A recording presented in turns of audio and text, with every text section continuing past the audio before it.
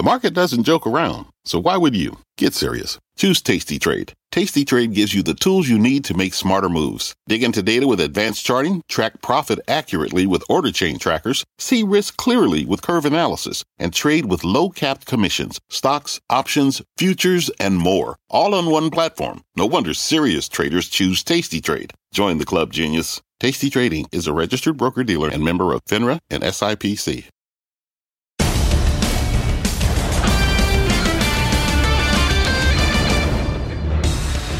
Welcome to Power Lunch alongside Dominic Chu. I'm Kelly Evans. Coming up, Meta facing a new lawsuit over its alleged impact on kids and teens. The suit alleges Meta's services are designed to be addictive, and the company has lied about it. We'll speak to the Attorney General of Washington, D.C.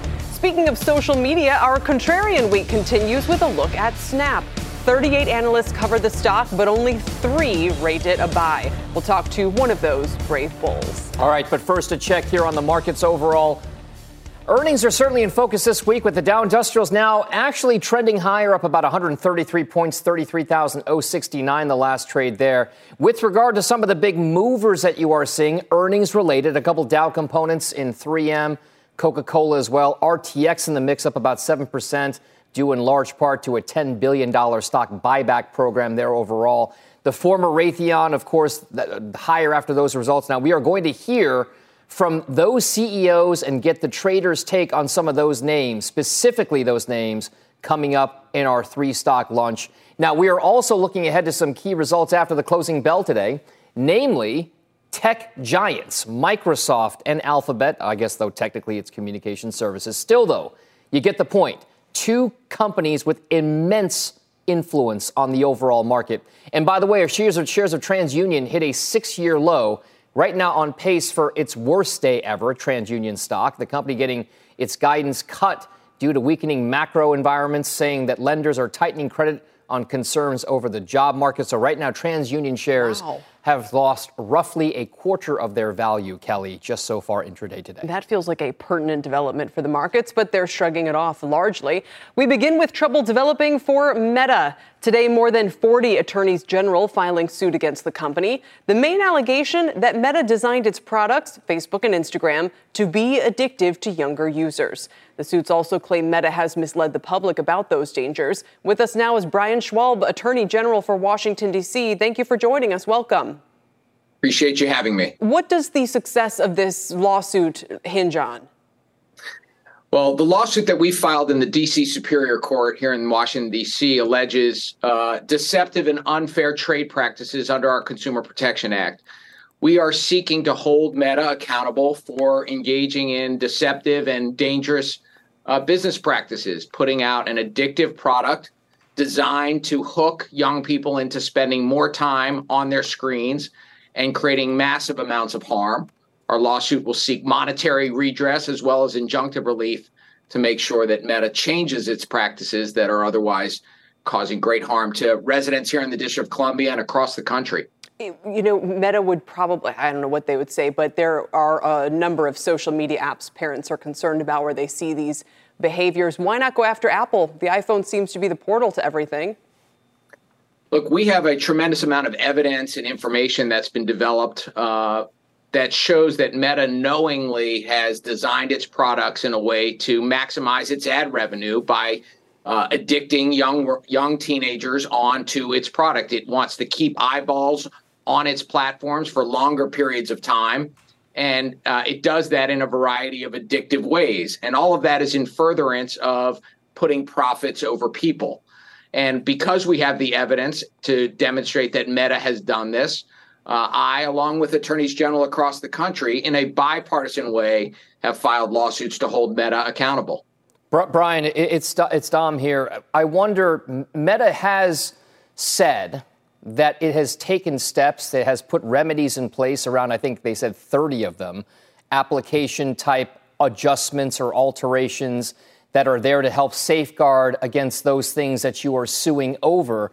In your mind, what exactly would be success on your front and the other attorneys general about this? What would Meta have to do other than what they claim they have already done to protect younger adults and teenagers?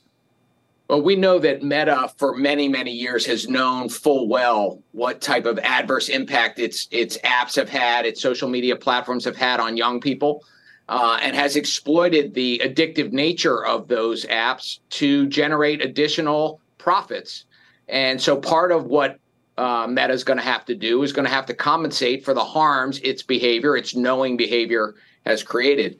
More importantly, though, is the injunctive relief we're seeking. We need the Meta to change the way it's rolling out an addictive product to young people who are particularly susceptible. The teenage brain, developing as it is particularly susceptible to addiction. And we hear time and time again that teenagers wish they could get off of their screens. They wish they could get off the social media platform, but like an addiction, they can't.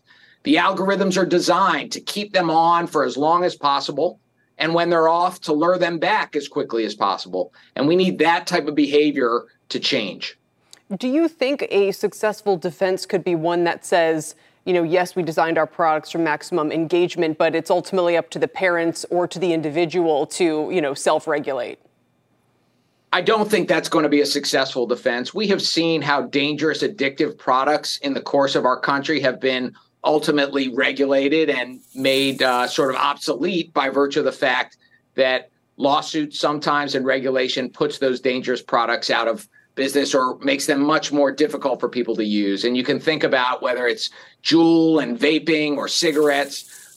We know that addictive products by themselves hook people, and it's not always about young people or their parents being able to keep them away from the addictive enticement of social media platforms. And what would satisfy the harms done here? Could this be a financial settlement of some kind that is paid out for mental services and support and that kind of thing? Do you want changes to the product?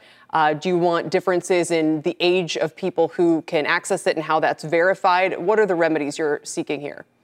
So we are certainly seeking monetary remedies to redress the harms that have been caused. But most importantly, we're seeking injunctive relief to cause Meta to change its business model that preys upon young people through addictive technologies. And that can be through a variety of changes to the business model. Certainly, there needs to be better, clearer disclosure to consumers about the risks and harms that Meta has known about. But there are also changes to what is essentially an unfair business practice of hooking teenagers, a very valuable market, onto their social media platforms simply to generate more long-term ad revenue.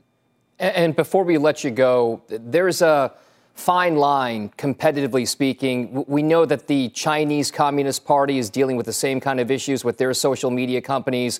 We're dealing with similar issues here. But in the end, we have a competitive landscape to navigate as well. So how exactly then do you kind of toe that line between holding firms accountable, yet making sure that they maintain their competitive edge in a global marketplace, especially in technology? Well, I believe that great companies can do well, can make money, and employ lots of people without putting teenagers at risk.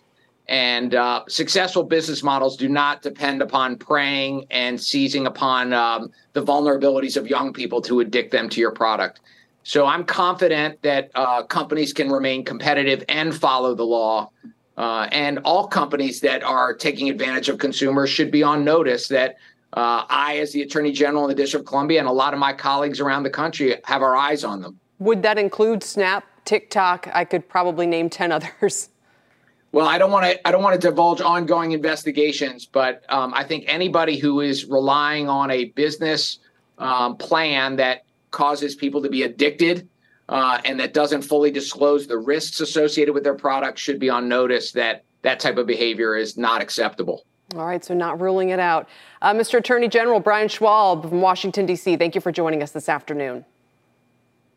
Appreciate your time. Meta did release a statement saying it's committed to providing teens with safe, positive experiences online, but also going on to say we're disappointed that instead of working productively with companies across the industry to create clear, age-appropriate standards for the many apps teens use, the attorneys general have chosen this path.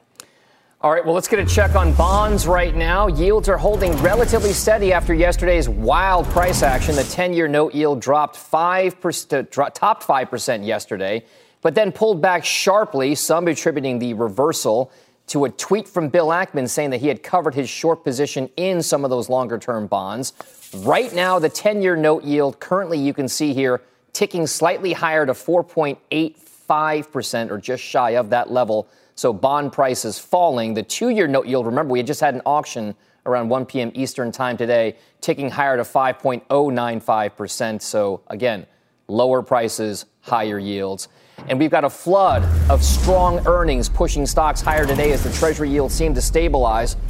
Our next guest is blaming the uncertainty of the long-term effectiveness of Fed policy on the volatility in those fixed income markets and is still finding opportunities in stocks. So let's bring in David Smith, the Chief Investment Officer with Rockland Trust. David, this has been a tough environment to navigate because so many investors on both the bond and the stock side feel like we're in this no man's land. It could go up or down dramatically. So how exactly do you find value in that kind of environment?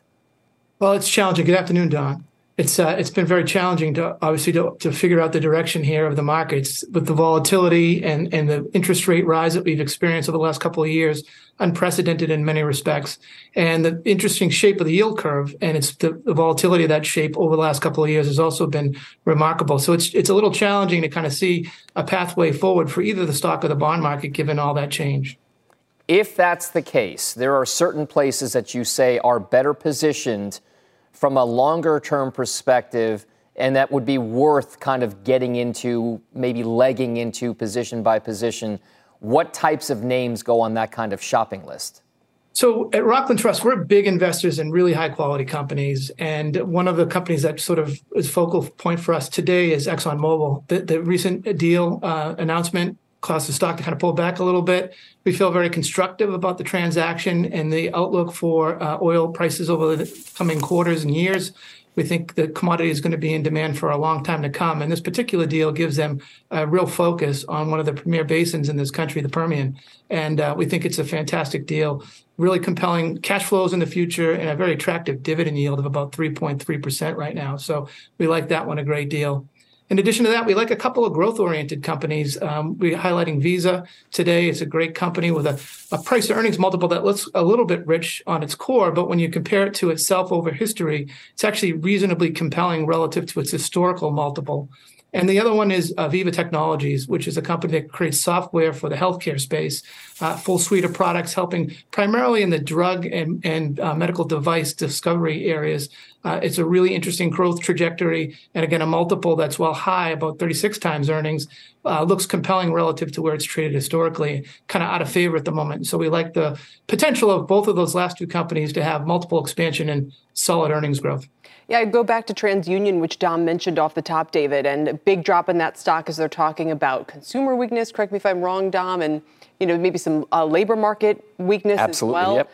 David, if we're heading into a more challenged macro environment, I can actually see the case for growth stocks in that kind of period. You got to go to where the growth is, but we're also heading into one with high interest rates, or at least higher than we had during the 2010s. Where else, what other kinds of stocks do you think such a landscape would favor? Well, I think you really have to focus on companies that are quality companies that generate cash flow. At the end of the day, to us, that's the most important thing. And this gives you the staying power to kind of ride the volatility that's embedded in an environment like the one that we're in at the moment, where it's not really clear the pathway out. I say all the time to our clients, this would have been one of the most forecasted recessions that never happened, at least hasn't happened so far. So it's unclear the trajectory of the economy. In the kind of period like that, you want to have a rock solid balance sheet. You have to have companies that understand the debt structure they have on the balance sheet, that are not exposed to a near-term refunding that's going to cause a lot of pain from their cash flows perspective. And if you do that, you can ride through these challenging times and come out the other side in a really strong position. All right, David Smith at Rockland Trust. Thank you very much, sir. We'll see you soon. Thanks for having me, Dom. Coming up, One-Way Wall Street. Analysts covering some of the big names reporting this week seem to be pretty in step with each other. Whether it's collectively bullish or bearish, it's pretty hard to find a contrarian, but that's what we're looking for this week. Anyone who's trading against the tide. We've got one idea. We'll talk about Snap next. From pit lane to podium, the Las Vegas Grand Prix is providing fans a race day experience at the speed they deserve. With the help of T-Mobile for Business, our 5G advanced network solutions are powering race day operations with event-wide connectivity. From streamlined gate entry to an immersive app, giving fans blazing fast access to the sport they love. This is accelerating innovation. This is the Las Vegas Grand Prix with T-Mobile for Business. Take your business further at T-Mobile.com/now. Welcome to the Canva guided meditation for stress at work. Impending deadline? Generate Canva presentations in seconds. So fast. Brainstorm got too big? Ooh. Summarize with AI in a click. Writer's block? Release with Canva Magic Write. Magical. Stress less and save time at canva.com. Designed for work. Welcome back to Power Lunch. It's time now for our contrarian call of the day, and we're taking a closer look at Snap, the Snapchat parent, up about 3% ahead of its third quarter earnings, which will be out in just a couple of hours. Company was hit hard by declining ad budgets amid high inflation and interest rates. It's lost 80% of its value in the past 2 years, and it hasn't seen the recovery witnessed at larger peers like, yes, Meta this year.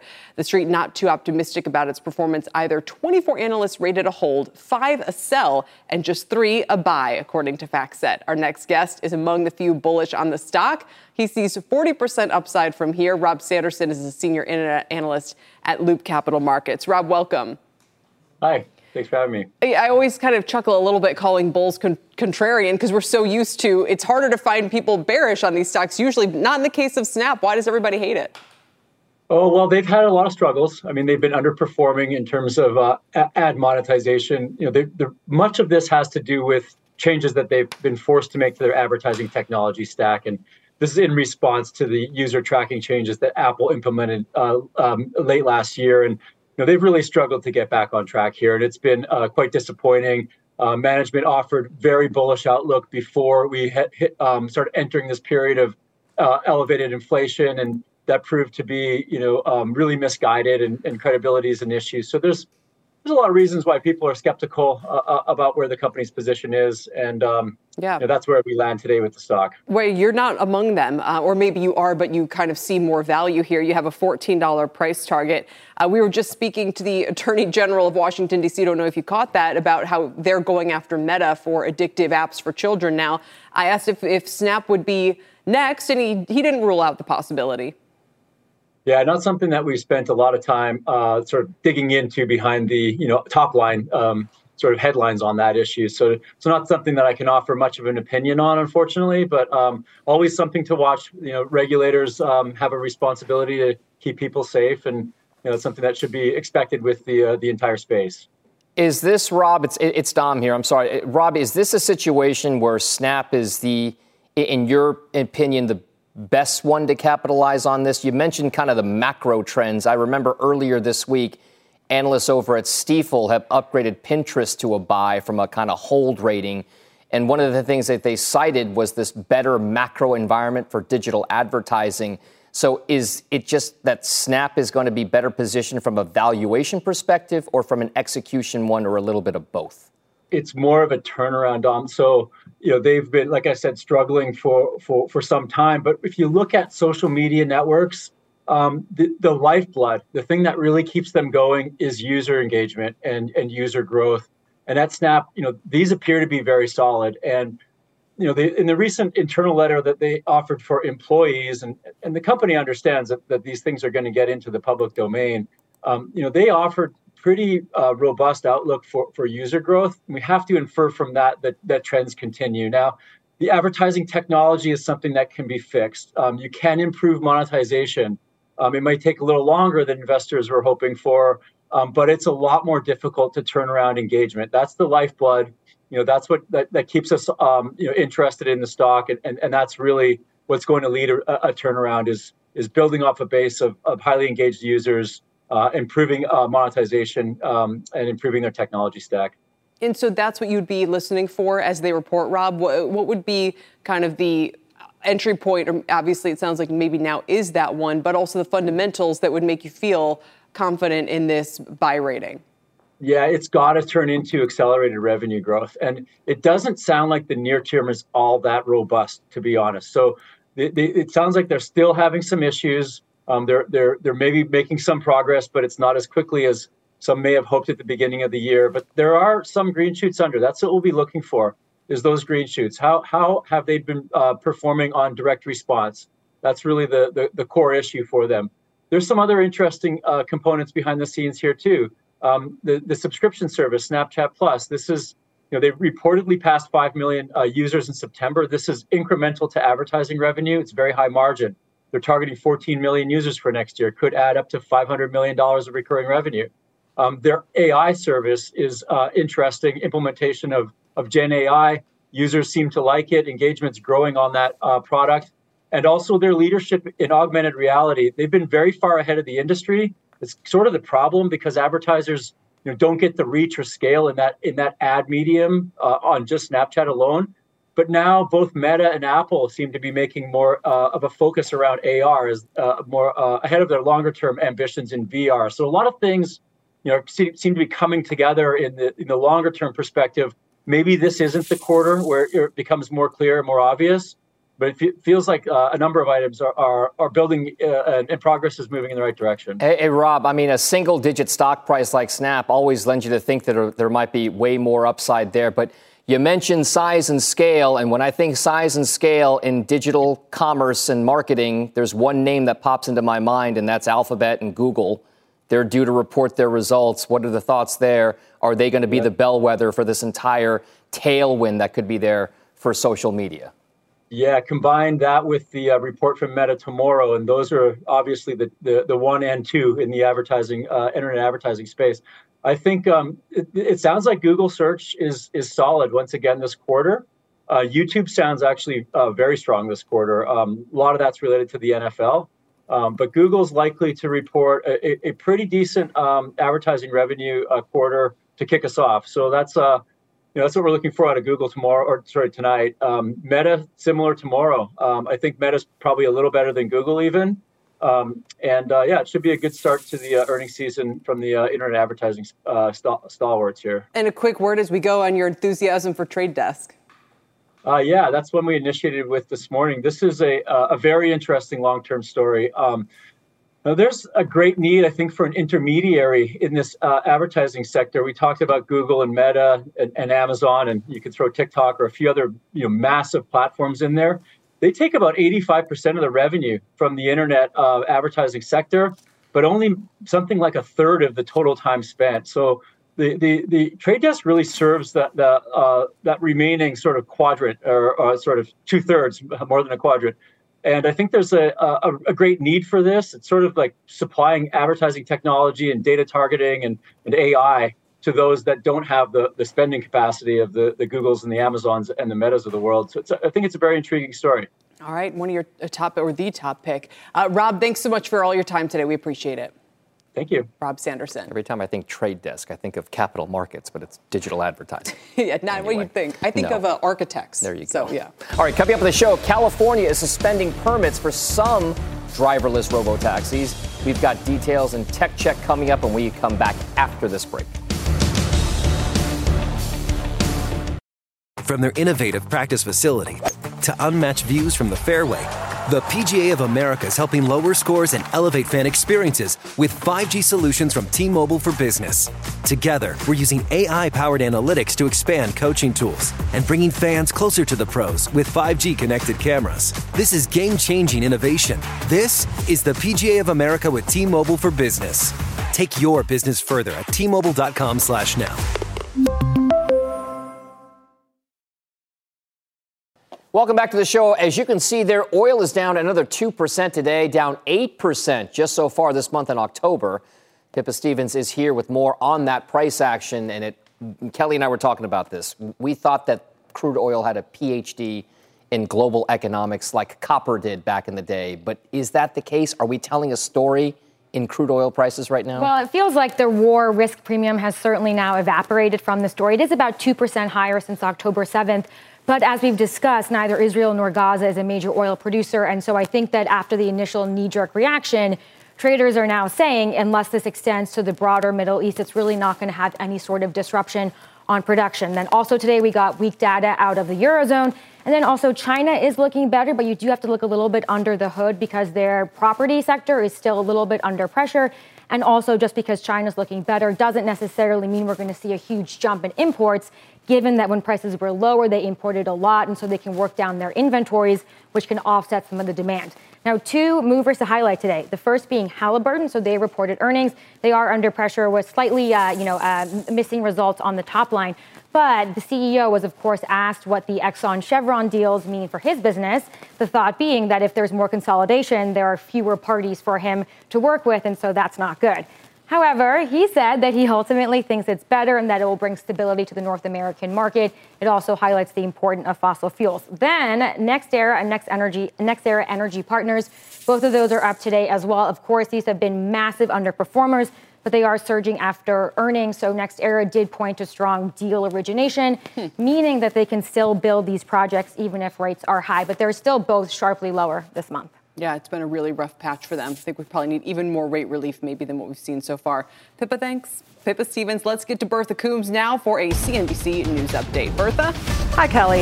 The UN Secretary General is getting criticism from Israel this afternoon after he said during today's UN Security Council meeting that the Hamas terror attack in Israel did not happen in a vacuum. Israel's foreign minister canceled the meeting with Antonio Guterres roughly an hour after the comments, saying there is no place for a balanced approach in this conflict.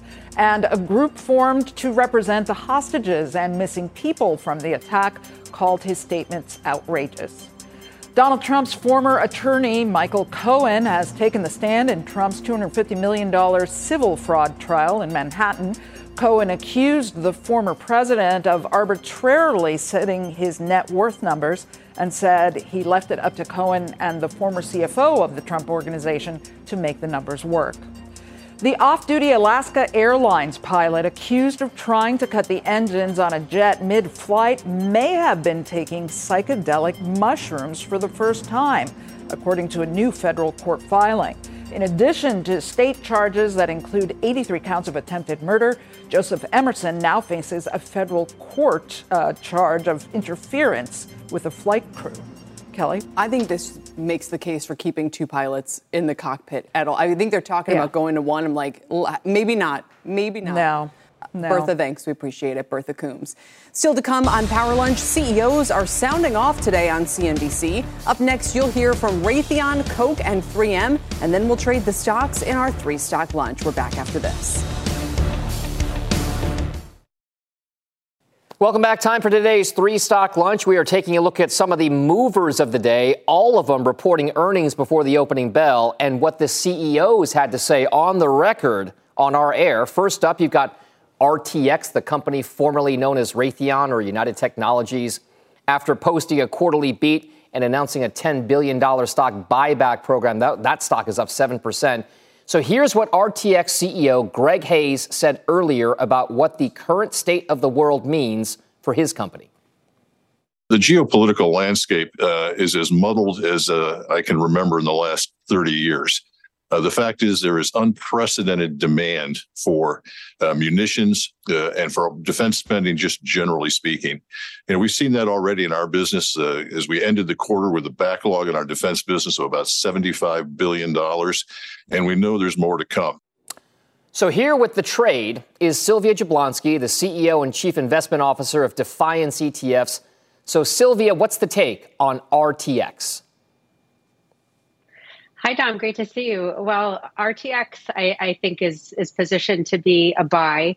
Very much interested in this stock. I just think that there's, sort of a tailwind here because of a lot of the geopolitical issues that we're seeing. You heard the CEO, unprecedented historical demand because of Israel, Hamas, Russia, Ukraine.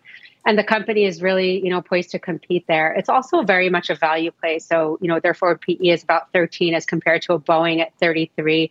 They beat on earnings, came in about 3% higher than expected, $19 billion of revenue. And their Collins Aero Defense business grew 22% to about $903 million. So, between the Raytheon space missiles, the spacecrafts, and the avionics, I think the company is poised to do well for unfortunate reasons, but poised to do well in the coming quarters. There's a link that some people make for RTX with somebody like Boeing, that the aerospace and the defense side could be big drivers of their business. But in defense, is there another alternative, or do we think that RTX is going to be the one that really outperforms? Yeah, I mean, I think that RTX, in terms of potential price movement, can outperform. There's a projected compounded annual growth rate of about 13% there. Of course, you have all the major players in the space. You have Lockheed, you do have Boeing, but I do think that they're going to be in, kind of the top 5 performers in the space here. Let's move on to Coca-Cola, Sylvia, which is higher after it beat street estimates on the top and bottom lines and hiked its full-year outlook. We've heard a lot of speculation about the popularity of weight loss drugs curbing demand for food companies. Here's what Coke CEO James Quincey said about that potential threat. We in particular have been on a journey for those people who want to consume less calories to provide, zero-calorie drinks, to have innovation, to take down the calories in other drinks, and to have smaller package sizes. So we think an environment where people are looking to consume less calories, we can absolutely, we have the portfolio that will fit for that sort of environment. And in the end, if you want to consume less calories, you can eat less food. But from a hydration point of view, you're going to have all the liquid or largely have all the liquid. So we believe we can provide the low-calorie options for those people who are looking for that. So we don't see at this stage a structural issue of any large scale for the beverage industry. I don't know if you want to wade into the weight loss debate itself, Sylvia, but would you buy the shares here? Yeah, the weight loss debate is super interesting. You only want to drink and not eat is what I took from that, a little bit of that. But yeah, I would buy the shares. I mean, I think you can hold Coke forever. The CEO does make a great point. They've had growth in Coke Zero. They've had growth in sparkling waters and teas and other kind of, non-high calorie caffeinated beverages. And overall, the company is just essentially poised to do quite well. They pay out a nice dividend. Forward yield is about 3.4% on this. They're kind of your steady, Eddie, stable cash flow quality name. It's kind of a long-term hold, and I don't think there's anything wrong with holding this in a portfolio. Maybe you get single-digit growth on the equity side, another 3% on the dividend. That's a pretty sound trade, in my opinion. All right. Let's move on then to shares of 3M, which are up about 5% after that earnings beat and after raising their full-year profit forecast, saying efforts to improve performance and control costs are working. 3M CEO Mike Roman was talking about those recent legal settlements they reached as well earlier on Squawk on the Street. Listen.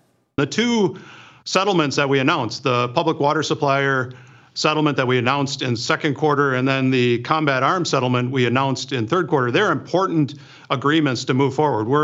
We're working with and aligned with all the parties in the courts to complete and finalize both of those agreements. Those are very important. That's been a big thesis for many bulls and bears with 3M, Sylvia. The legal hurdles, whether or not those risks are kind of done and dusted, the spinoffs and everything else, the corporate restructurings. Is 3M now well positioned going forward? Well, so I think they had a great quarter. This earnings call was a good one. They beat by 33 cents on EPS, and they beat it by about $280 million on the revenue side.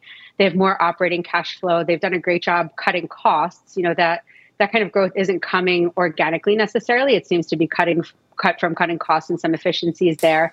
I like that they're, going to hitch their wagon onto the AI trade. They're talking about investing in these higher margin businesses like electrification of driving, industrial digitalization, things like this. That's a growing business.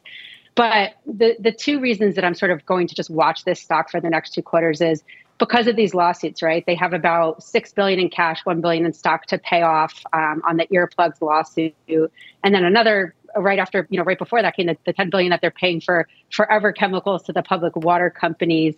The investment in AI has to come to see the growth in revenues there. I don't know that they're going to pay out that dividend that they're promising. So this is very much a wait and see. I'm not sour on the stock. It was a great quarter for them, but it's a wait and see before I'm going to jump in.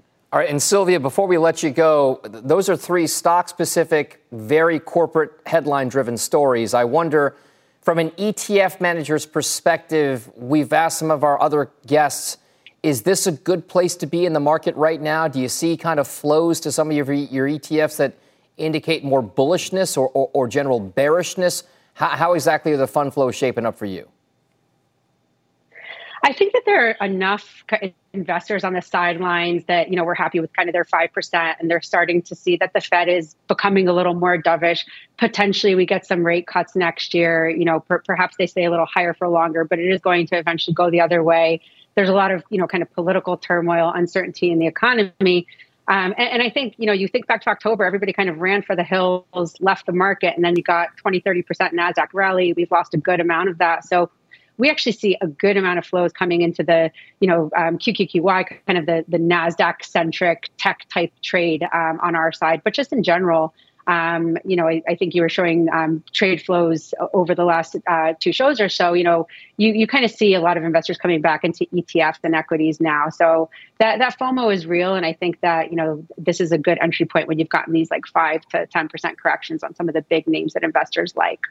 Sylvia Jablonski with the view there from the top. Thank you very much. We appreciate it. Kelly, we haven't talked about FOMO in a long time. No, we haven't. FOMO. Did anyone have it in Bitcoin today? That's a question. Still ahead, following the money trail, the first sustainable battery recycling facility in the U.S. is set to open thanks to hundreds of millions of federal infrastructure funds. We'll get key details when Power Lunch returns.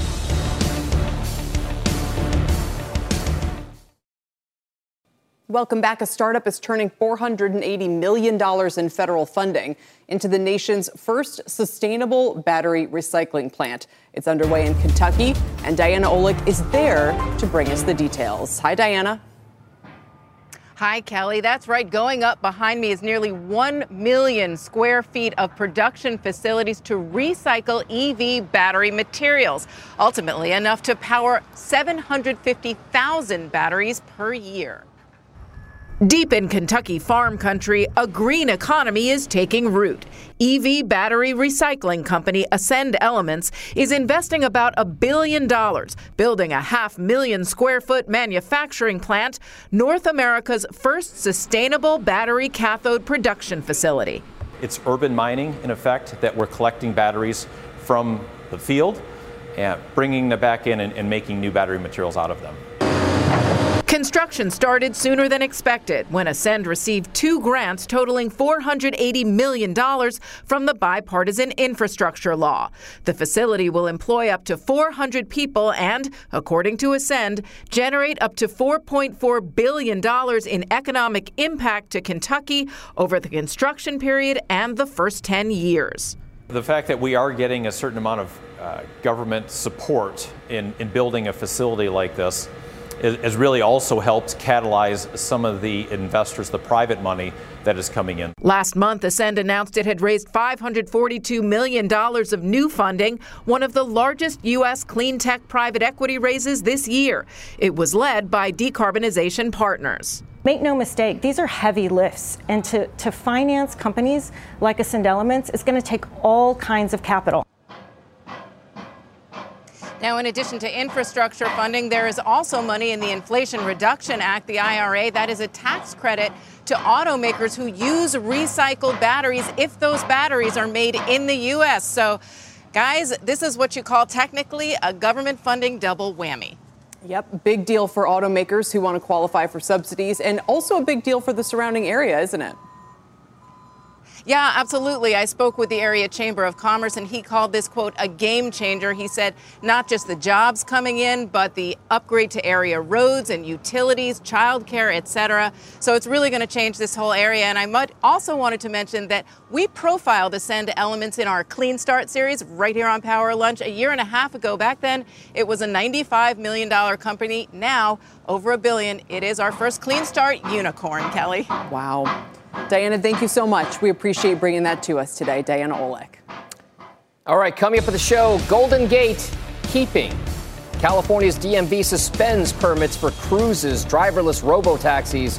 We'll get a live report when Power Lunch returns after this.